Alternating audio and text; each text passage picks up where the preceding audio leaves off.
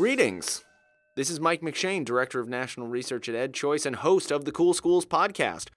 Today, we are talking to the district leadership of the Fleming County, Kentucky Public Schools. For those of you who might not be familiar with Fleming County, it's sort of south of Cincinnati and east of Lexington. And one of the reasons that we're chatting today is they have a really cool program working with homeschoolers to provide. For some students, it's more of a kind of virtual program, but for others, it's a blended hybrid type program. It's a little bit complicated, and we'll talk about it more when we get into this conversation. But I really appreciate, we had the superintendent of the school district, Brian Kreisman, and he was joined by Michelle Hunt, who's the chief academic officer. They gave us a lot of context, both about the school district in general and this program in particular. I really enjoyed the conversation, and I know that you will too. So without further ado, here's my conversation with the leadership of the Fleming County, Kentucky Public Schools. All right, so for those listeners who may not be familiar with Fleming County, Kentucky, or the Fleming County schools, could you maybe give us a little bit overview about your school district? Sure. We are located in the northeastern part of Kentucky. We're a rural school district with about 2,200 students, about 300 faculty and staff. We are about 45 minutes south of Cincinnati and 45 minutes east of Lexington. We have 6 schools. We have 4 elementary schools, 1 middle school, and 1 high school. The demographics are pretty much Caucasian, and we have a growing population of Hispanic students. So now you all offer, I think, as I study these things across the country, a relatively unique program, a partnership with homeschooling families in your community. Could you describe that? Sure. So 2 years ago, we started having a conversation around the barriers that our families were experiencing that were causing an influx in the homeschool population. We have seen a trend in the rise of students that are opting for homeschool in our county. So we began to discuss what we could put in place to maybe attract those students back into the public school system. So we had an open house where we invited every homeschool intent family to come and basically paint a blank canvas for us of what they needed to be in partnership with Fleming County, what barriers were causing them not to choose the public traditional setting, and how we could merge those two things to provide them services underneath our umbrella. So after we collected that stakeholder feedback, we looked through that and discussed further how we could implement a virtual program, which this program is already implemented in our high school through Credit Recovery and then our Graduation Success Academy. So we found things such as religious beliefs, obviously, are one reason that some families are choosing homeschool. It could be barriers to some of our high schoolers that may have some life setbacks or need to work. We also have some families that do some traveling and just different belief systems, and even some that have had a poor experience in the traditional setting.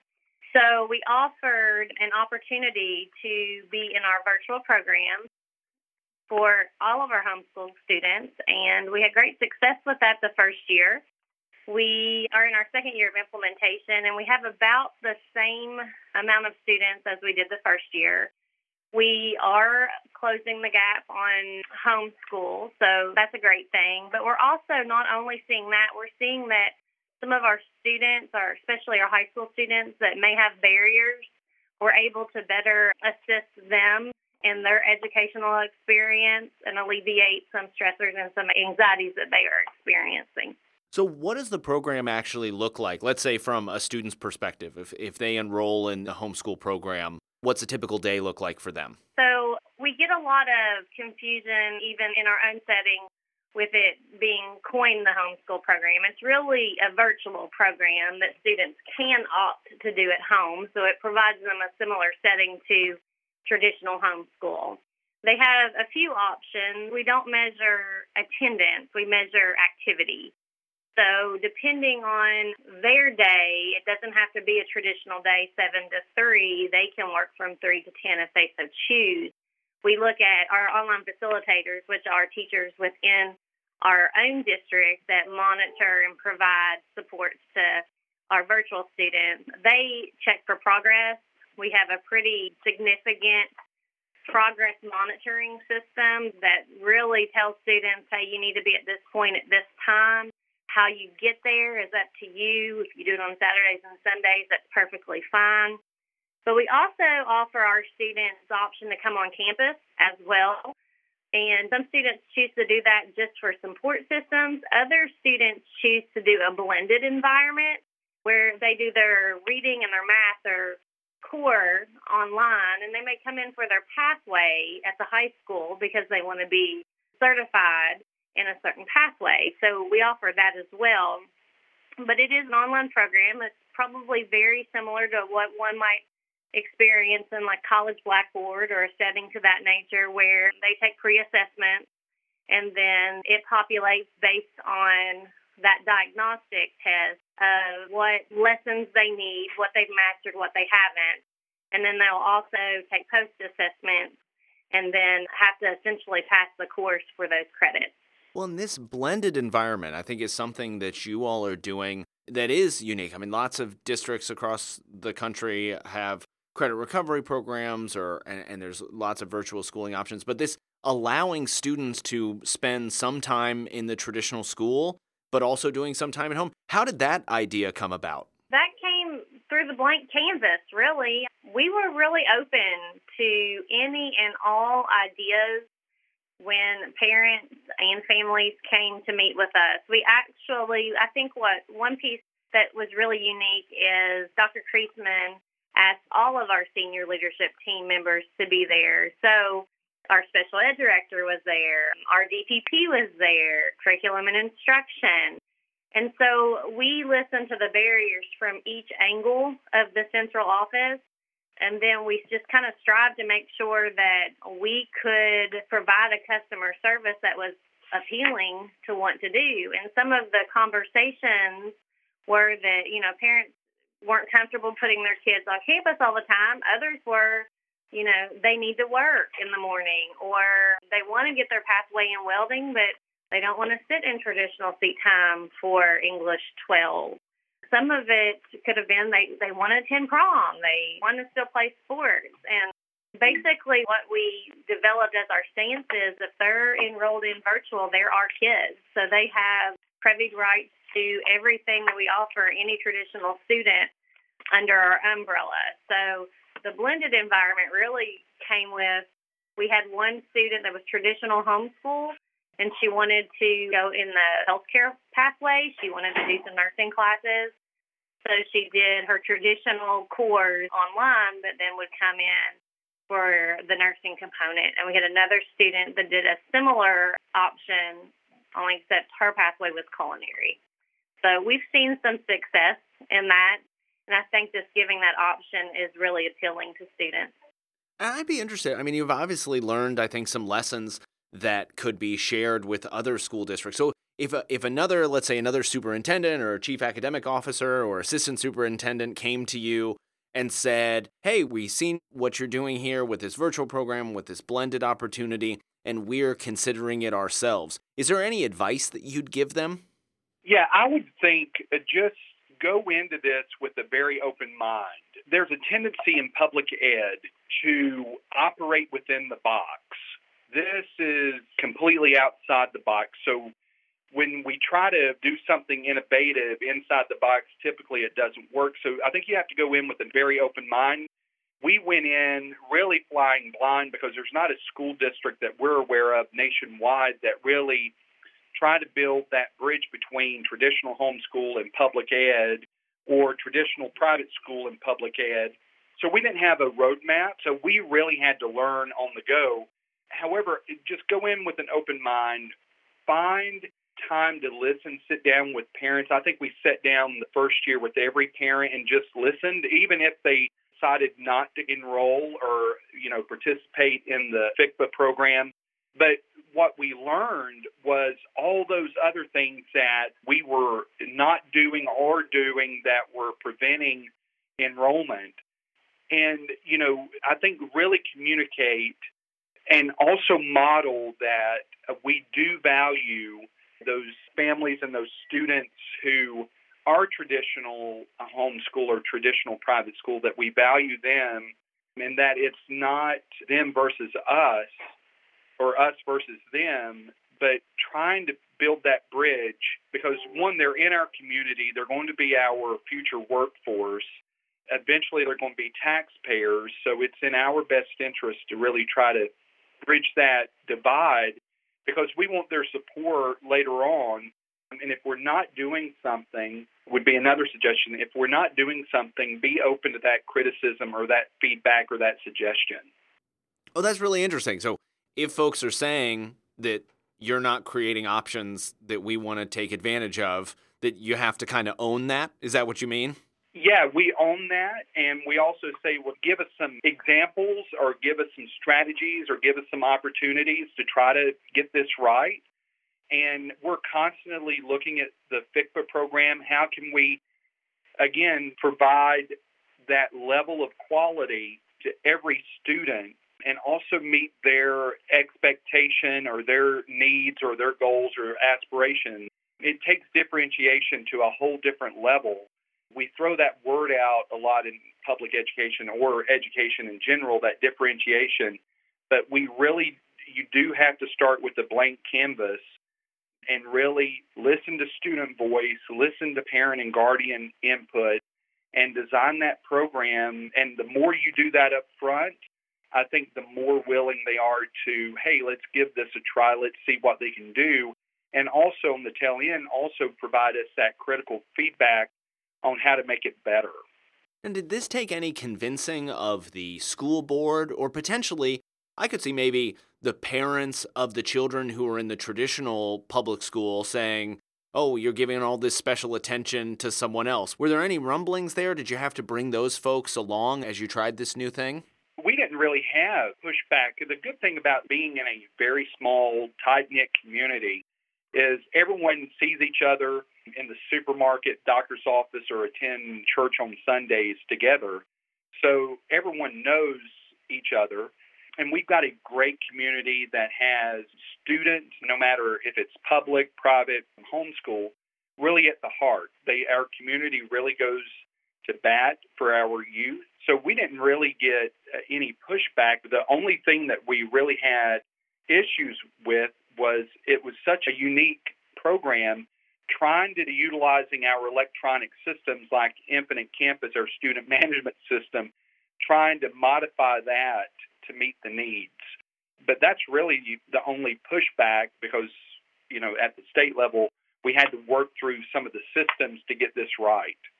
I'm glad you brought up the state systems because, Michelle, you had mentioned earlier saying that the way this works, you don't measure attendance, you measure activity. I would imagine there has to be some suite of policies at the state and local level that allows you the flexibility to do this and perhaps don't exist in other states. So could you talk maybe for a second about what policies are in place that allow you this flexibility? Sure. So Brian mentioned that we had to be definitely out-of-the-box thinkers through this process. With that in mind, we held true to this is what we wanted to do. So we invited the Kentucky Department of Education to come sit at a round table with us and say, hey, this is our vision for our virtual kids, to get these homeschool kids back in, to break down some of these barriers. Now, how do we do it legally? How do we do it within the parameters set by the state? Great news is that the state has some digital learning guidelines that we can follow, and they have the option for students to be selected in our management system, as Brian was talking about, into Infinite Campus as performance-based. So when they're selected as performance-based, then we don't collect attendance. We basically get state funding for any students that are marked with performance-based once they've completed the program or upon completion.